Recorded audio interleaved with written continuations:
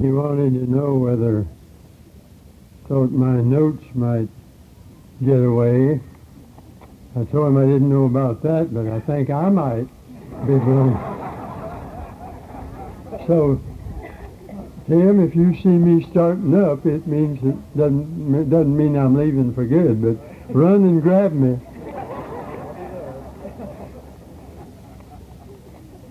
The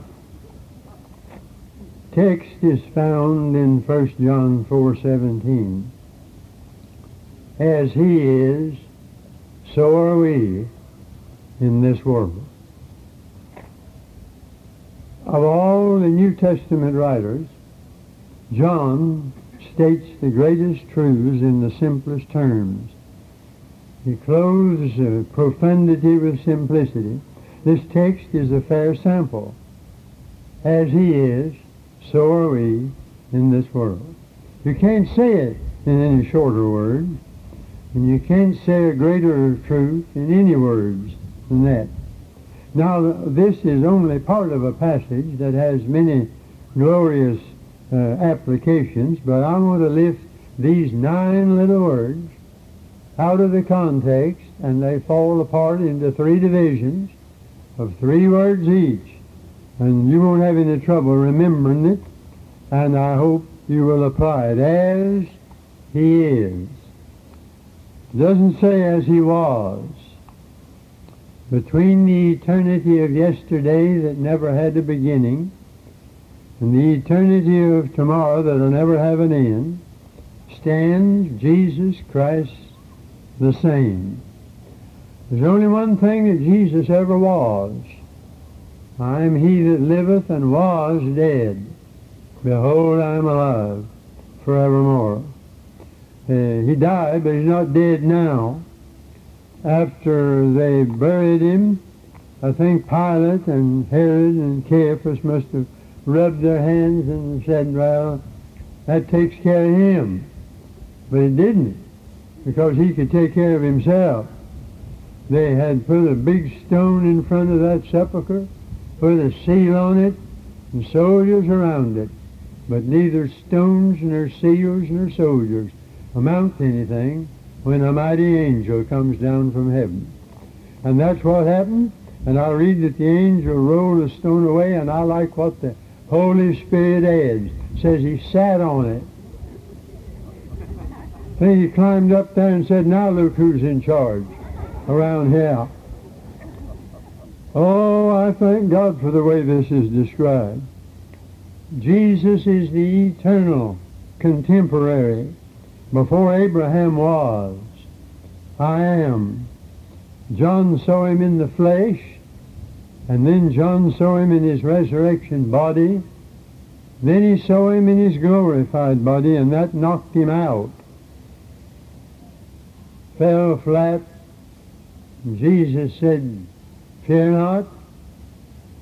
I'm he that liveth and is dead and am alive forevermore. Don't be afraid. I was here before there ever was anything to be scared of.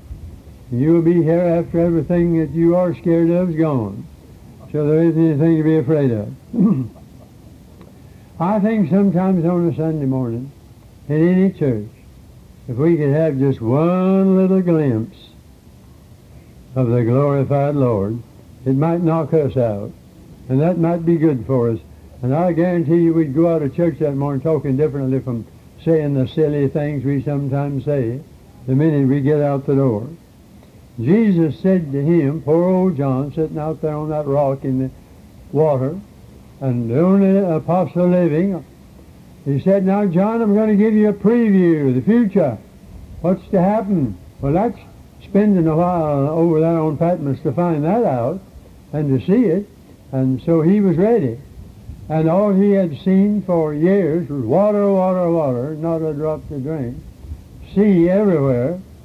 And Jesus said, now here's my preview of what's coming. And the last chapter in it was the New Jerusalem. It comes down from God out of heaven, and there was no more sea. I think John must have said, that's the best thing you've said yet, Lord. No more sea. I've seen all the sea I want to see. I don't want to see any more of it. Thank God for that. All the messiahs of this world have died, and they've been buried, and they're still buried. And they make pilgrimages to some of their tombs, but we don't visit the grave of our Lord for that purpose. He's not in it anyhow. They have a sepulchre where some think he was buried. I don't know. I don't think anybody knows. But he's not in it. No mortal can with him compare. Among the sons of men, fairer is he than all the fair who fill the heavenly train. The infinitudes of Jesus Christ see to it that he's never in the past tense. He forever is. He forever can say, I am. As he is, so are we. The next three words. You mean us? Folks like us? Yes, thank God. If we're Christians, if we've been born again, if we have the new nature within us, so are we.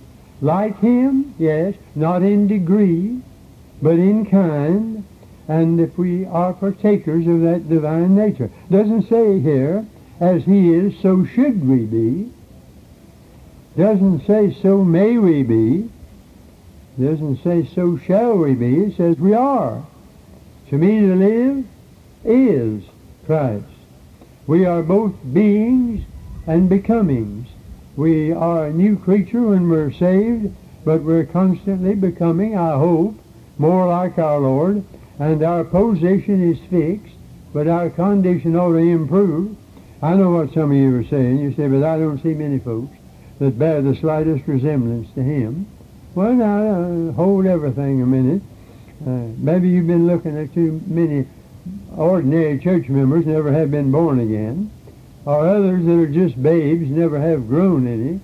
You see, every church has two nurseries. Has one for the babies, then they ought to have one for the 40-year-olds and over, 200-pounders and over. They cause more trouble than all the babies do. Fussy, fussy, fussy. They've been spoon-fed so long. When a new preacher comes along, they say, I don't like him, he changed my formula. That's just like a baby. I read in Galatians 4:19, my little children, of whom I travail in birth again until Christ be formed in you. Potentially we're like him, but some of us are stinted, and that's our fault. Oh, if we'd only be what we are. You are the salt of the earth. It doesn't say you should be. We are the light of the world. Why don't we decide one day to get down to business about being what we are in the sight of God? As he is, so are we in this world. You mean here? This old rat race? This Sodom and Gomorrah? Yes, not just at church on Sunday. Anybody can look pretty pious then. We wear our church mask sometimes on Sunday, and to look at us, you'd think we were ready to sprout wings and take off to the angelic realms above. But we don't live up to it sometimes all week. Doesn't mean in some pious spot, some Shangri-La, far from the madding crowd's ignoble strife, but right in these old salt mines down here, right now, we are as he is. And that's a goal, but it ought also to be a reality. Jesus lived in this world, and he had nowhere to lay his head. In the 17th chapter of John, he got us located down here. And if you'll ever read that high priestly prayer carefully, you'll find out we've been saved out of this world. We're still in the world, but we're not of the world. But we've been saved out of the world to go right back into the world, to win other people out of the world, and that's the only business we've got in this world. Now you get all that together and you know where you are. But most of our folks haven't done that. They haven't done that. They're too much like it. I grew up out in the woods practically. Some folks think I would never have come out. But I said, let me walk in the fields. He said, no, live in the town. I said, there are no flowers there. He said, no flowers, but a crown. I said, but the sky's dark and there's only noise and din. But he wept as he sent me back. There's more, he said, there's sin. And because there is, I've got to be out there. I don't like it sometimes.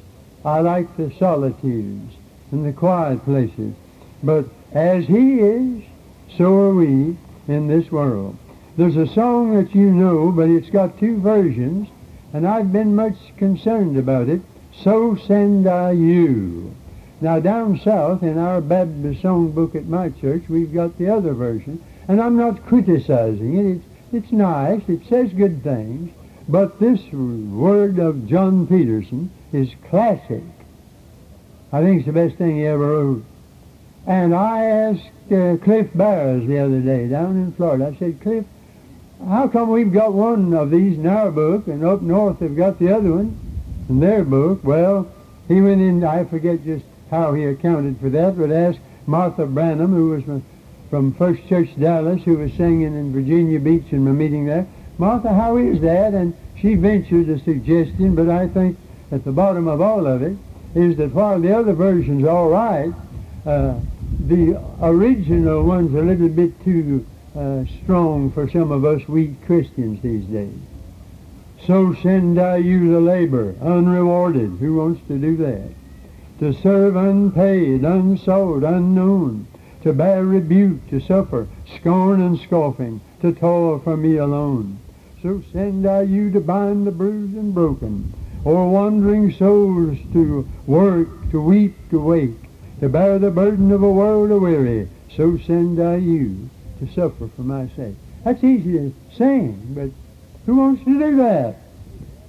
So send I you to loneliness and longing, with heart a-hungering for the loved and known that are now gone, forsaking home and kindred, friends and dear ones. So send I you to know my love alone. And this one, I used to go down to Hampton DuBose Academy in Florida a lot. It was a home and a school for missionaries' children back in the old days, and in the days before air travel, when the missionaries had to go to Africa or elsewhere in a boat, they'd bring their children there and leave them, and not see them again until they were half grown. And you talk about a heart twister. That was it. Now they can take the whole family along in a couple hours and they're over there. And now we still have some who are living up to this. Don't misunderstand me. But it's difficult today to get the spirit and the tempo of this thing. So send I you to hearts made hard by hatred, to eyes made blind because they will not see, to spend though it be blood, to spend and spare not. So send I you to taste of Calvary. You see, this is the day of a Horatio Alger Christianity. You older folks used to read the Horatio Alger books. They don't know anything about them now. But this boy starts out and works for the boss and marries his daughter, and he and his wife live happily ever after, and everything works out just fine. That's wonderful. And I used to think, oh boy, that's terrific. But I found out that we are not all Horatio Algers, and it doesn't end up with everybody a millionaire. But we've got a new kind of Christianity being preached over the country. Be a Christian, you'll get rich, have a big car, live in a big house, and everything will be just wonderful. Peaches and cream. You make Jesus Lord. Now, this old version is almost incomprehensible to a crowd of church members today.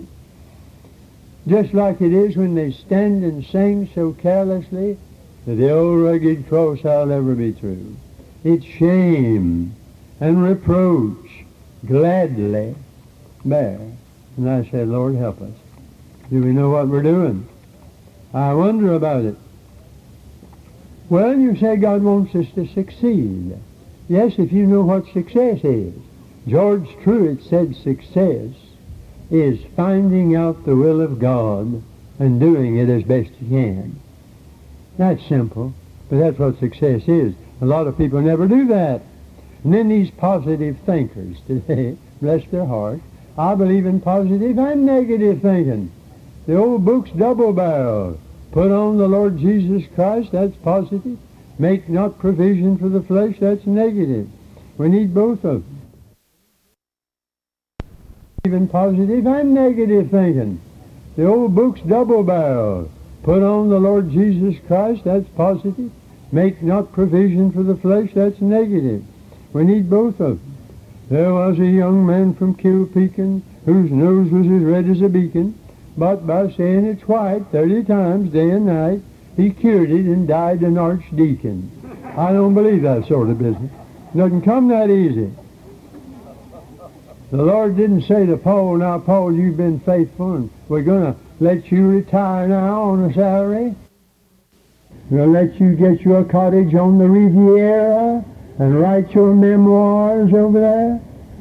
I don't read anything about that in the book. Sat in the jail waiting to have his head chopped off. And the 5 leading characters in the New Testament, with the exception of one, all died violent deaths. My New Testament doesn't read about some, like some of the things I'm hearing now. Have you ever asked yourself, how much am I like Jesus in this world? There's an article by a Methodist preacher, you know, some years ago they celebrated Aldersgate, and he wrote a piece, and for one of that crowd, and speaking as bluntly as he did, I was charmed by it. What happened to Aldersgate? He said, no, the trouble is, we're saying if we can find a reasonable facsimile of Aldersgate today, something that'll correspond to it, we can do as big a job as Wesley did. No, you're not looking for a reasonable facsimile. You've got to have what he had, a meeting with God in reality. And that shook the world.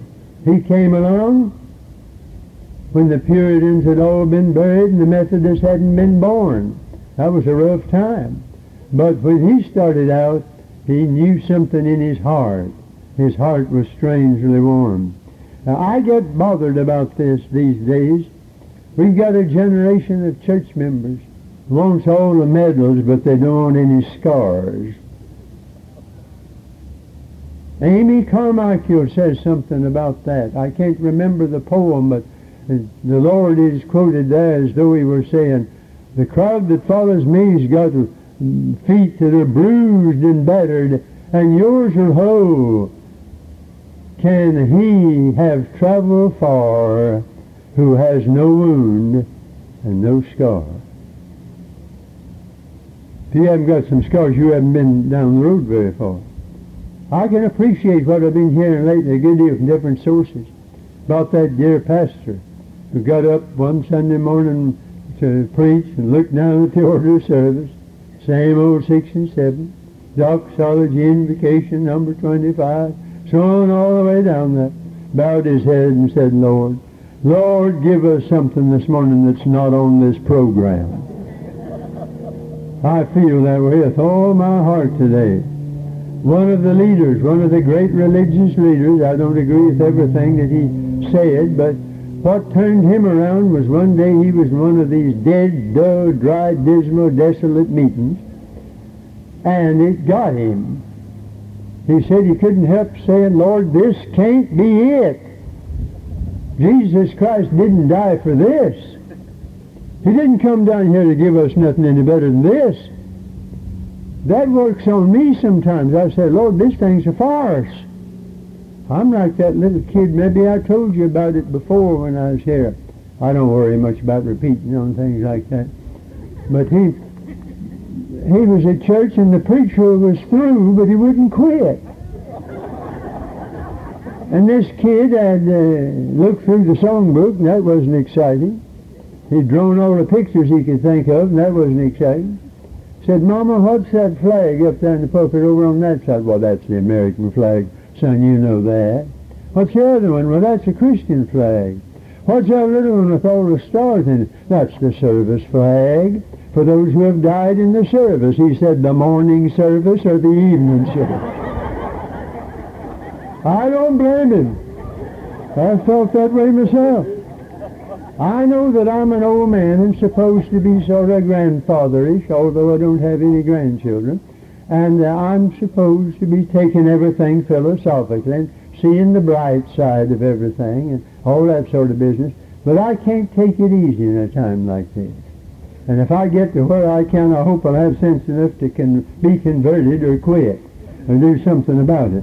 Because I'm supposed to be in my rocking chair drawing my Social Security. Don't know how much longer I'm going to get it. But anyhow, drawing it now. And I'm not going to worry about the thing because I'm in better hands than the U.S. government. I'm in the hands of Almighty God.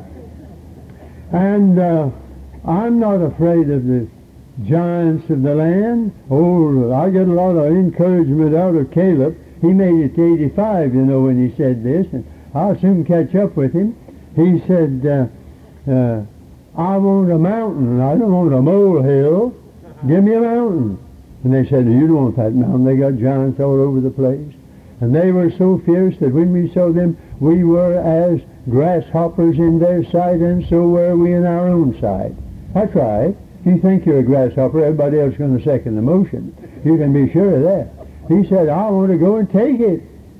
Moody came back from his first campaign in England.